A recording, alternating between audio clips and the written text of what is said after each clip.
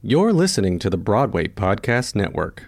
Hey everybody, the conference is coming. The conference is coming. Our first ever Producer's Perspective Super Conference, Saturday, November 11th, Sunday, November 12th. Tons and tons of Broadway superpowers all there to tell you their stories about how they made it and how you can too. Go to theproducersperspective.com. Register today. We will see you there. I want to be a producer with a hit show on Broadway. I want to be a producer. Hey, it's Ken. I hope you enjoyed this episode of the podcast, and I hope it's pulling back the curtain on this business of Broadway. If you're looking to learn more about what makes this industry tick, go to my website, kendavenport.com, and sign up for my weekly newsletter. I'll send you one email a week, one article about what I'm seeing, trends, insights, marketing ideas on what's happening on Broadway right now. That's kendavenport.com. Hope to see you there and in your inbox. Hello, everybody. Welcome back to the Producer's Perspective podcast. My name is Ken Davenport. I'm excited to have you here, and I'm excited to have my guest here today, book writer, screenwriter, and rock musician as well. Please welcome to the podcast, Mr. Kyle Jarrow. Welcome, Kyle. Thank you, man. It's a pleasure to be here. So Kyle's the author of what was the very controversial, a very merry, unauthorized children's Scientology pageant back in 2004, directed by Alex Timbers, who's been on this podcast. Frequent collaborator with the very hip Duncan Sheik, who's also been on this podcast. He's written for film, TV, and he has a show that is premiering right now on the CW network, Valor, right? That's correct. It's on Monday nights. It's at 9, 8 Central on the CW. So, and he's also a singer, songwriter for the rock band Sky Pony. That's true. And the book writer for this season's upcoming SpongeBob the Musical. So, Kyle, from Sky Pony to SpongeBob. Quite a journey for you. Yeah, I've been a fan of SpongeBob for a long time. I will admit I got into it in college, watched it with my roommates, late night sessions, and when I heard they were developing a musical, this was about 5 years ago, and they were looking for a book writer, I was very interested in throwing my hat into the mix, and was lucky enough to get hired by Nickelodeon and Tina Landau, who's the director. She'd been hired before, so she was part of that hiring process, and it's been an awesome ride, and we're stoked to be coming to Broadway. I will say the similarity to Sky Pony is both are, Sky Pony we try to do visually arresting, sort of flamboyant in the sense of being like bright colors, crazy theatrics. That's kind of what we try to bring visually to our shows. And SpongeBob has very much the same aesthetic. David Zinn is the costume and set designer, and he's created this crazy, colorful, incredibly creative, wild world on stage. So there's a little bit of shared DNA. Yeah. So actually, you mentioned something that we've never really talked about here on the podcast, which is the hiring process for a book writer. Sure. Because shows come together in so many different ways, and often it's just a bunch of writers being like, hey, let's write a musical about Starbucks cups, which is what's sitting on my desk right now, which is why I mentioned that. But obviously something like SpongeBob, which is a major brand, there's a major corporation behind it, and they're going to hire a book writer. So tell me what that process was like. Yeah, you're right. Most of my experiences have been the first version, which is like getting together with a bunch of writers or another writer or saying, let's come up with an idea. But yeah, in this case, Nickelodeon had decided that they were interested in pursuing the idea of a SpongeBob musical. They weren't even committed to doing it. Very corporate. We don't know yet. We're just exploring. You know what? It is corporate, but I have to say it's also really smart because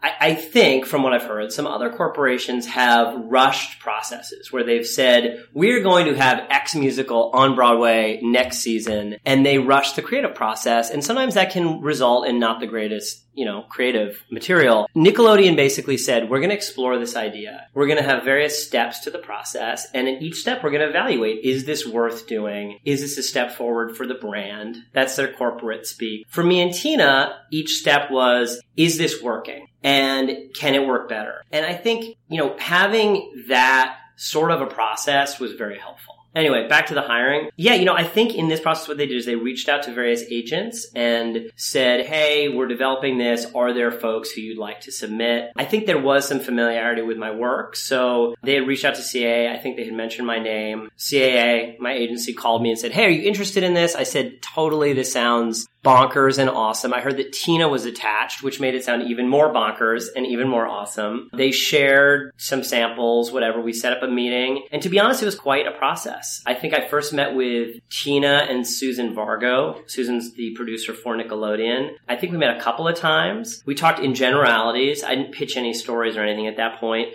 Then I had to meet with a whole bunch of executives at Nickelodeon. And then they hired me to write a treatment. So just to, basically work with Tina, pitch a story, and then sort of beat out the story and where the songs go. And then only after that did they say, okay, you're the book writer. So, was that a frustrating process? Sometimes. But do I understand why they wanted to pursue it in that step kind of fashion? Totally. And they paid me for each step. So no complaints there, and somehow I made it through the gauntlet, and here we are. Well, congratulations. Now, you've obviously pitched and sold and made TV, film, etc.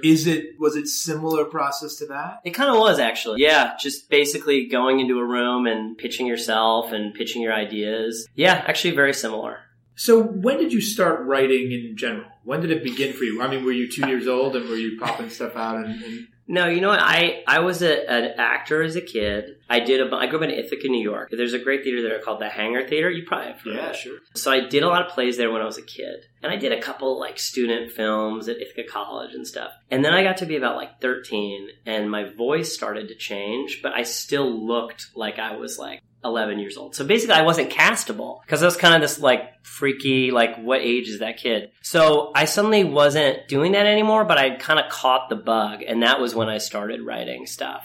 And the Hangar had this awesome young playwriting competition for local kids. And I entered that and I placed. And as part of it, they did a night where they would perform, I think, 6 of these short plays written by kids. And that was the first time I saw one of my plays performed. And I was totally hooked. And that was the focus instead of acting from that point on. Yeah. You are the second podcast guest in a month to say they got their start from a young playwriting competition. Jonathan Rand, same thing. Oh, wow. I think it's huge. I really do. And there's a lot all over the country. And yeah, I think to give a kid, you know what it is? If you want to write short stories, that is something you just do a lot. But theater is a collaborative process. And if you can't get anyone to produce your work, I think it's tough to really understand what that art form is. And so these young playwright competitions allow kids to get that collaborative part of the process. And I think that's super key. So what I love talking about to people like you about is you write in so many different mediums. You write television, small screen, you like big screen. You write try to make a living, man. The Williamsburg rock clubs. But you're also writing for the theater. So for you, what makes an idea a theater idea versus a small screen idea versus a big screen? That is a great question. And you're totally right. Different ideas, I think, do tell you what they want to be. I think it's easier to say TV and film, what make those separate. A film idea needs to be a closed loop, right? It needs to have a clear beginning, middle, and an end. And you need to be able to tell that within, 2 hours. A TV idea, I think, needs to be more like a novel. You set up characters, you set up a situation that can, propel those characters for a long period of time. And then it's ultimately about uncovering character and using that scenario as sort of the story engine to push you forward. When it comes to theater, I think generally I look for ideas that are a little bit more like film, that can be a closed loop with a clear beginning, middle, and end within an evening. But I also think that for theater,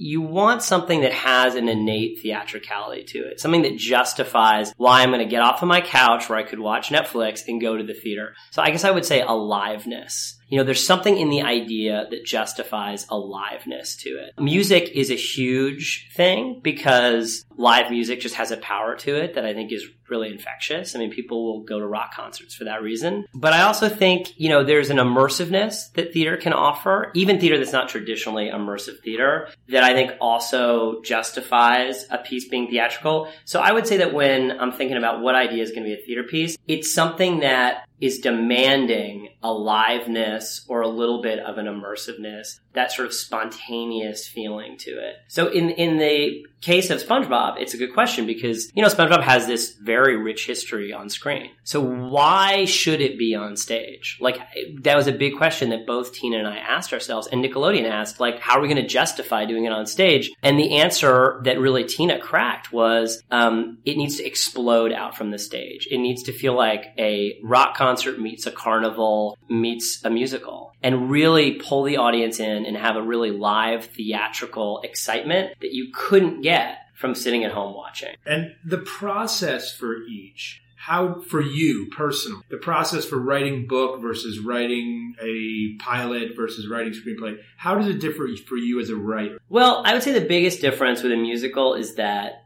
a couple of times I've done things where I've written the book and the music and the lyrics. But in those processes that is not the case. What's very different is that it is a very collaborative process from moment one. If I'm not writing the songs, if I'm just writing the book, there is this back and forth that happens with the songwriter, right? Or songwriters in the case of SpongeBob. They give me material. I'm like, oh, this is not exactly how I imagined this song, but it's kind of cooler than I imagined it. But in order to set up that song, now the book has to adjust. So there's kind of a back and forth hyper collaborative writing process, at least when it comes to musical theater. Whereas film and TV, I've generally written alone. So although there's certainly a collaborative process in the making of it, generally the writing is me alone in a room, just sort of working in my own head and then responding to notes that I get. But it's not a give and take with written material. So that's a big difference. I also would say the speed is very different. The SpongeBob musical, I've been involved for about 5 years. I think Tina was involved about 2 or 3 years before that. A lot of musicals, as you know, take even longer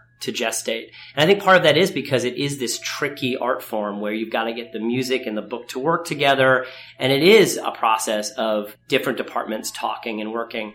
Film and television tends to be quicker. Not always with film, almost always with TV. My TV show, I started writing the first episode about a year ago. So like last November. And we're now shooting episode 10. So that's all happened within a year. So there really is a speed difference. And I think that does impact the way you work, or at least the way that I work, which is I need to spit it all out really fast and then revise heavily. That's definitely how I approach television writing. And when it comes to stage where you have more time, it tends to be a little bit more of a deliberate writing process for me. That makes sense. Speaking of the music in SpongeBob, you have a very unique situation in this musical, in that the score is being written by multiple composer, lyricists. Right? Yeah, and these major rock stars. Yeah, we got lucky. We got a lot of, with Aerosmith, we have Cyndi Lauper, we have Sarah Bareilles, we have T.I., John Legend, Flaming Lips. The list is awesome. So talk to me a little bit about the pros of that, and also the cons and the challenges of how you deal with different voices and different ideas. And for you, you're the one foundation. You're the center of the wheel, if you will, pulling all these different,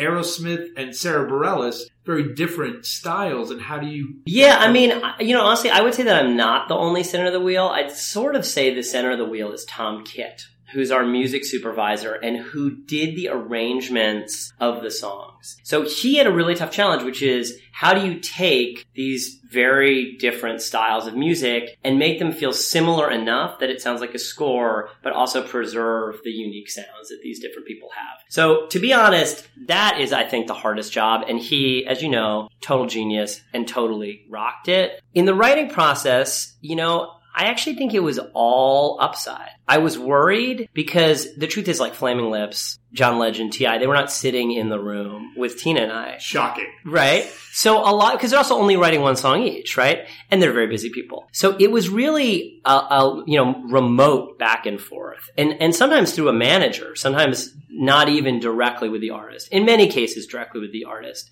And I was a little concerned going in that would mean that we would get stuff that was totally off base, and then it would be awkward because we'd have to go back and ask people to change it. But what we ended up doing is I had a very detailed treatment of the show that really showed which each song needed to accomplish in the story. And we gave that to the artists. In some cases, we also gave them the scene going in and out of it. And we're very clear. We even gave, in many cases, like lyrical prompts. Here's like a metaphor that seems like it could be the center of this song. We basically loaded them up with information. And it turned out that that process worked pretty well. I mean, they're great songwriters. I think that's why. But in basically every case, we got back a song that was really close. And then there was a bit of a back and forth notes process, but people really nailed it. And I think they kind of enjoyed, especially for pop songwriters who are often just writing, all they have is a blank page, they can write a song about anything. I think they really liked getting a really clear brief. Like, this is what we need this to be. It let them write really quickly. So,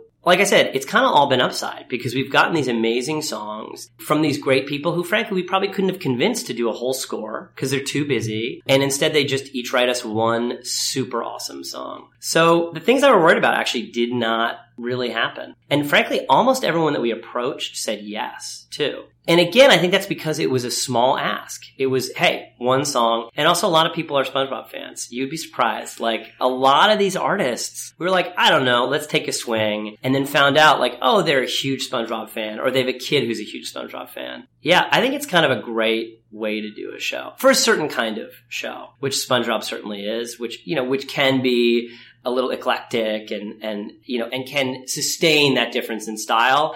I think it's an awesome way to work. So you're obviously a musician yourself. How does that help you when you're writing book? Like, what do you, like, oh, you understand the mechanics of a song. Should all book writers and writers of musicals out there be like, I got to join a rock band on the weekend so I can develop my book writing craft? I mean, I think it does help. It helps me. I'm not going to give anyone else any advice, but it does help me to have a little bit of understanding. Because part of your job as the book writer, I think, is to set up an emotion that is either going to lead you naturally into the song or be at contrast with the song. Sort of whatever you need it to be, but you're creating a place for the song to live with the story. And I think understanding musically how the song is working, tempo-wise, mood-wise, all that stuff is really helpful. I also think a big thing in a lot of musicals is how you get into songs. Is there a little bit of underscoring that brings you into a song? Is there a little bit of dialogue that happens over that underscoring? That stuff's really important. And getting it right, I think, can really make a song work or not work. And I think just having an understanding of musicality is helpful with that. The other thing I will say, and I know you know this well, one of the bummers about musical theater is generally you're just with a piano in the rehearsal room and you're not hearing the full orchestrations until you get into tech, frankly. And so I think being able to hear a piano reduction of the score and being able to imagine what it's going to sound like fuller, at least for me, lets me do a better job as book writer, because then I feel less surprised when I get into tech and the songs are fully orchestrated. I'd say that's probably the biggest way that it's been helpful to me, is just being able to sort of talk to a composer, they describe what they're imagining, and then I at least know enough about music to imagine that. I think that's been very helpful. Let's go back to the beginning of your career in Scientology pageant. And tell me a little bit of how that came about. Gosh, Alex Timbers and I had done another show before that at Here Art Center, and we were looking for a follow-up to do. And I was a religious studies major in college and had always been really interested in cults. And I think Alex had just had like a weird obsession with Scientology for some reason. So we sort of realized we met at that. We had a shared interest there. And at the time, Scientology was really in the news. And, I honestly can't remember if that was when Tom Cruise was jumping on the couch or if it was something before. But it was a news cycle where the weirdness of Hollywood Scientology was really sort of on the national mind. So it just felt like sort of the right time. So we decided to make the show. We did it originally at this place called Tank, which is a theater space that does still exist, but not in the same location. The cast was all children. It was kind of a super crazy idea, but I think it was a hooky enough idea that it sort of caught people's interest. And it also did get, did not make the Church of Scientology very happy. And we did get, some threatening letters from them and some things. And then the press found out about that. And I have to be honest, it's like a really mixed memory for me, because I think the attention that some of that conflict with the church got certainly helped the show get attention. So, both Alex and I definitely benefited, as did the show and everyone who worked on it, from that controversy. It was very difficult because there are children in the show. And we had worked really hard to be very open with the children and with their parents and talk about, this is what the show's about. It's parody. We're trying to talk about, organized religion and some of the challenges that it can bring, because the show is about Scientology, but it's also about people searching for answers, and that can sometimes make them easy to take advantage of. But, telling these kids, look, it's not that we're against religion at all. We're just saying it's really a pity when people take advantage of that. And so we'd been trying to be so diligent about that. And then when for example, this gentleman from the Church of Scientology showed up unannounced at rehearsal when there were all these kids there, I have to say I felt really responsible and guilty for these kids that they would be exposed to this kind of controversy. So it's a really mixed feeling because I felt bad for those child actors to expose them to that.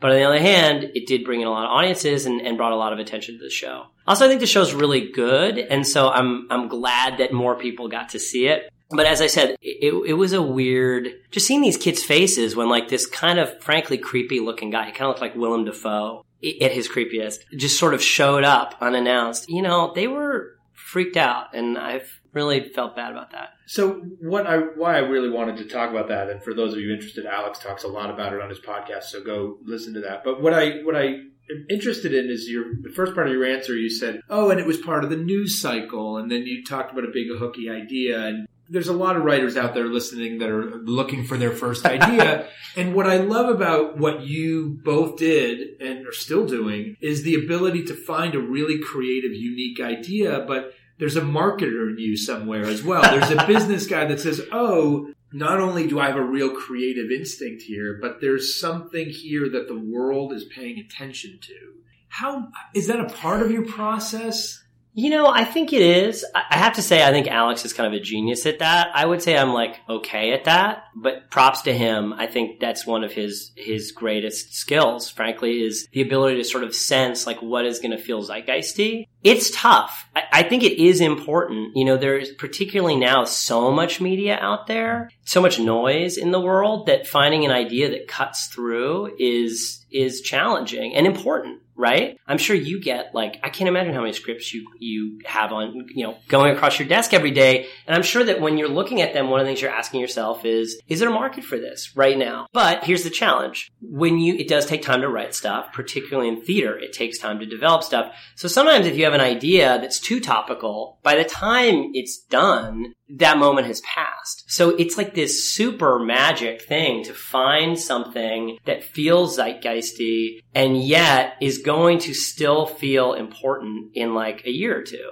Now with Scientology, we had the good luck that we worked really fast. I think we were 5 months from conception to first production. But, that's because it was a company that was a small downtown company and it was a cheap show. Obviously doesn't work like that for Broadway, right? There's no Broadway show in the history of the world probably that's been 5 months from conception to execution. So is it important? Yes. How much would I tell a young writer to stress about it? Not a lot, because I think it's hard to game. I'd say the better advice is if the idea gets you fired up and you can't stop thinking about it, other people probably will be the same. So chase those ideas that feel vital to you. I think that's my best advice on how to sort of skin this particular cat. You work with a variety of people, different types of people. Alex Timbers to Duncan Sheik to Tina to all these.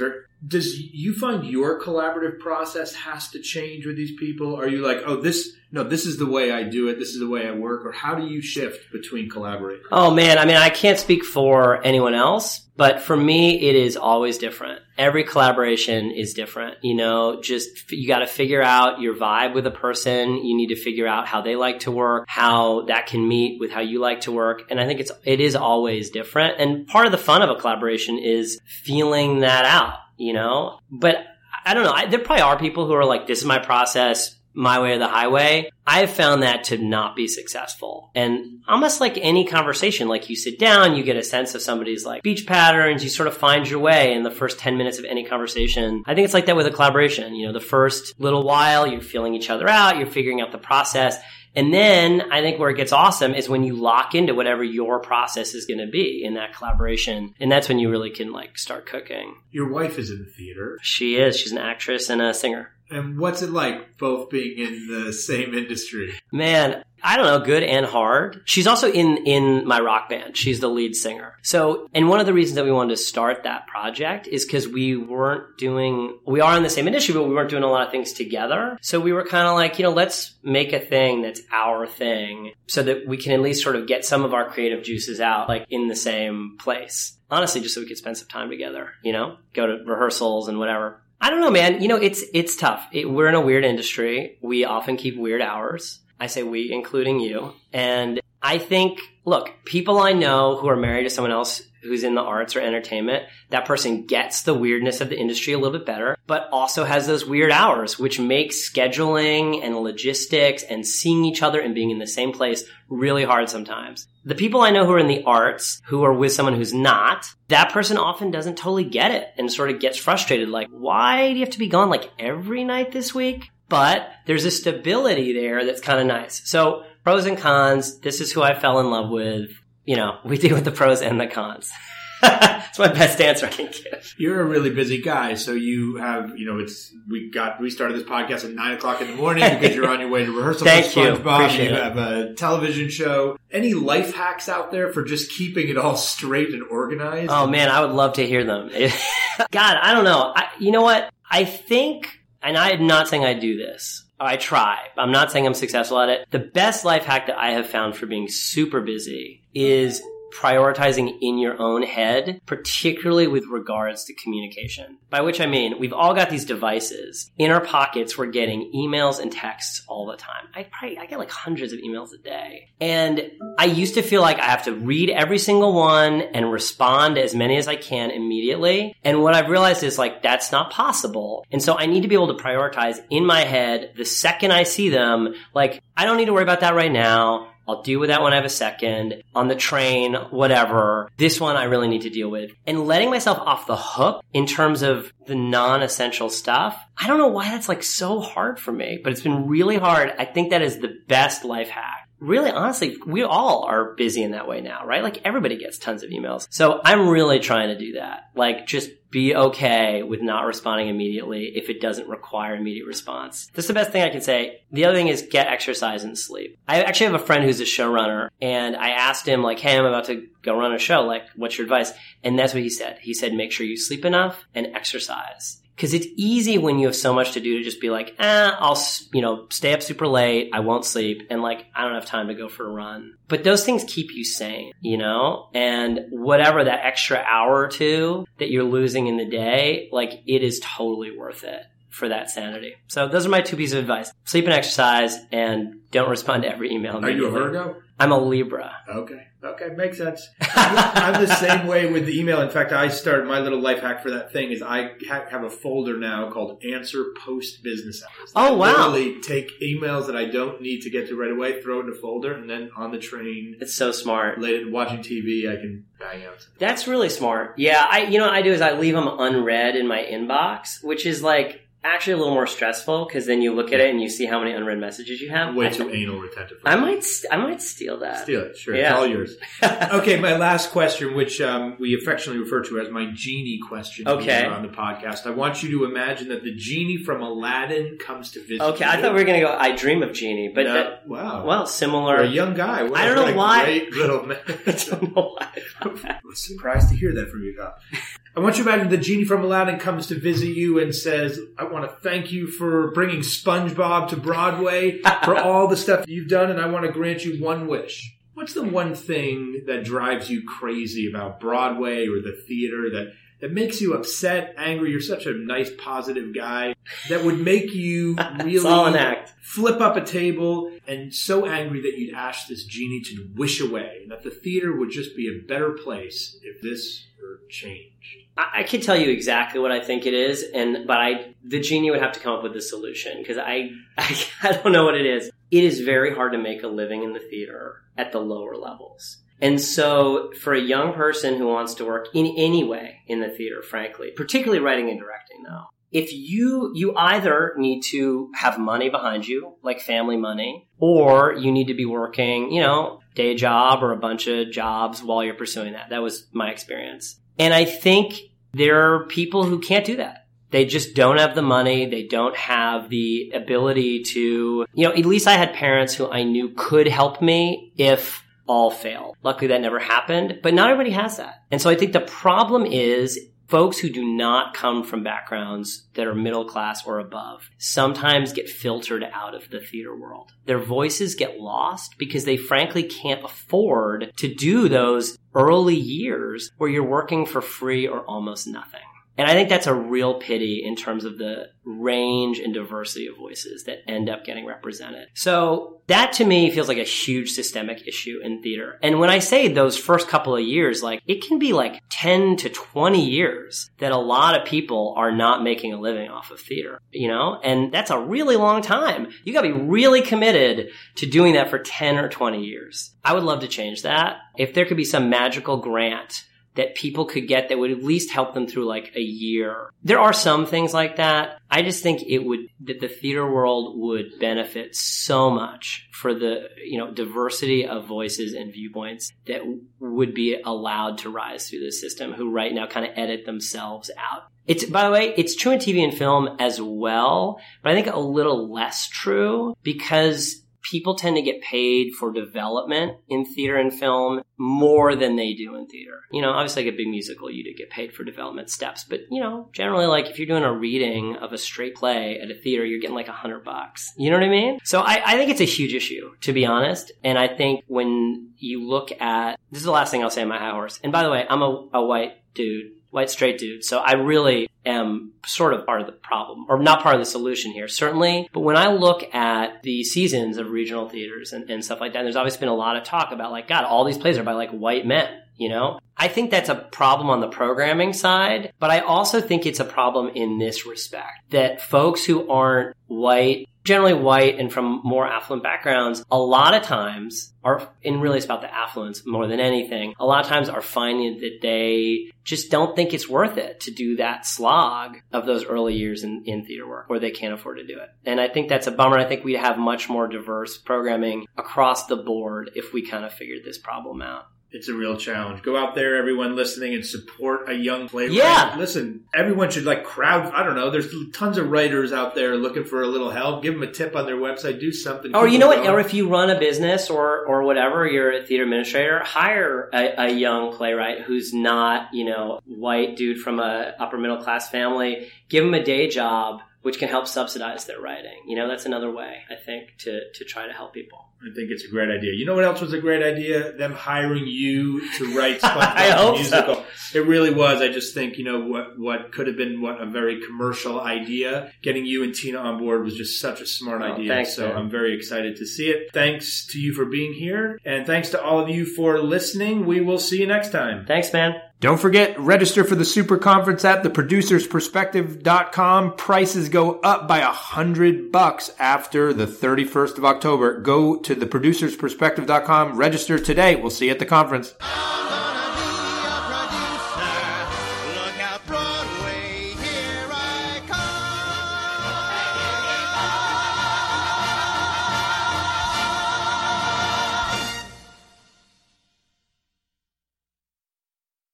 Hey, it's Leslie Odom Jr. here on the Broadway Podcast Network to tell you about the Rise Theater Directory, a program of Maestro Music. Rise is a national online resource designed to connect and empower backstage and administrative and creative theater professionals from underrepresented backgrounds. If you work or aspire to work in the theater community, this can help you find your next project. And if you hire theater professionals, search the Rise Theater Directory to find your next team. Create your profile now and get more information by visiting risetheater.org. That's theater with an RERISETHEATRE.org, because only together we rise.